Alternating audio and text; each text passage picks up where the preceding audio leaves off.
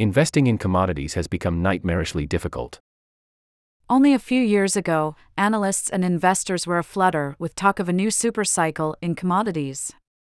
Some believed the world was about to repeat a surge in raw material prices that began in the early 2000s and lasted until the global financial crisis of 2007 to 2009.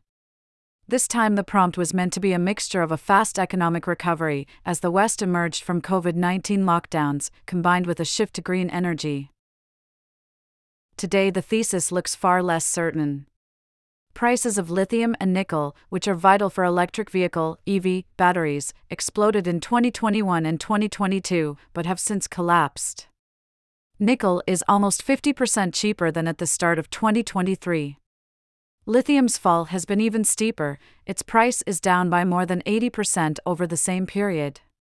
The Bloomberg Commodity Index, made up of a basket of foodstuffs, fuels, and metals, has declined by 29% since its peak in mid-2022.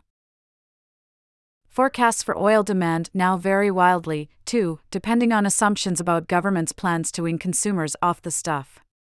The International Energy Agency expects demand for oil to increase to 106 m barrels per day (BPD) by 2028, up from 102 BPD last year, and global demand to peak not far above that level. The Organization of the Petroleum Exporting Countries, a cartel of oil producers, expects demand to rise more than twice as fast in the next 5 years, to 110 m BPD, and then to keep rising for at least the next 2 decades. Commodity trading has never been simple. Prices depend on unpredictable economic cycles, as well as the production capacity of drillers, growers, and miners. But it is now nightmarish. On top of such concerns, investors have to contend with a barrage of political and technological uncertainties, which range from developments in battery tech to government appetite for subsidies. And it is these questions that will govern the pace of the green transition. Start with the EV market. It is clearly still growing. 14 m EVs were sold worldwide in 2023, a 35% increase on the previous year. But how fast will it continue to grow? Both new and used EVs are sitting in American dealerships for longer than their petrol-powered rivals. Volkswagen, a German automaker, reports that EVs made up 8 to 10% of sales in 2023, down from 11% the year before. Ford and GM are among the carmakers to have delayed EV and battery plant construction over the past year. Wariness about the sector is dragging on the share price of Tesla, the market leader, which is down by 26% this year. And will EVs still need the same battery materials? New sodium-ion batteries require neither nickel nor lithium. If they begin to supersede existing types, demand for the metals will plummet.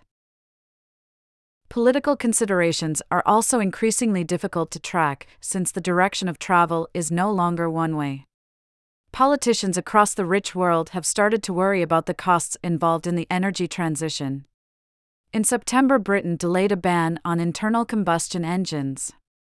Ahead of elections to the European Parliament in June, the draft manifesto of the centre-right European People's Party now opposes an outright ban on such engines. Are these just cosmetic changes or the start of a deeper shift in green policies? Commodity investors need an answer. Nor is it only Western policies and demand that matter. During the last commodity supercycle, China's construction of millions of flats, hundreds of thousands of miles of roads, and all manner of other physical infrastructure kept demand for hard commodities growing fast. Now demand from the world's second-largest economy is much less certain.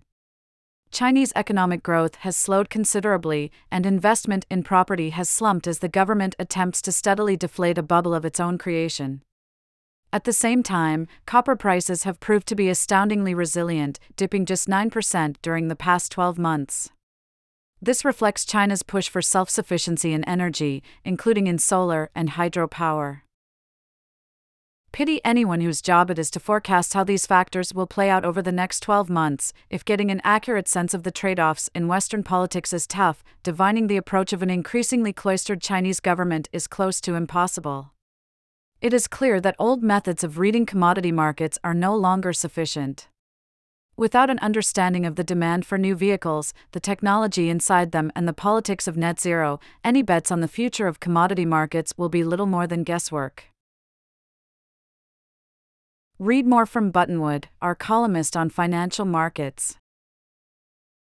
The dividend is back. Are investors right to be pleased? February 8th. Bitcoin ETFs are off to a bad start. Will things improve? February 1st. Investors may be getting the Federal Reserve wrong, again, January 24th.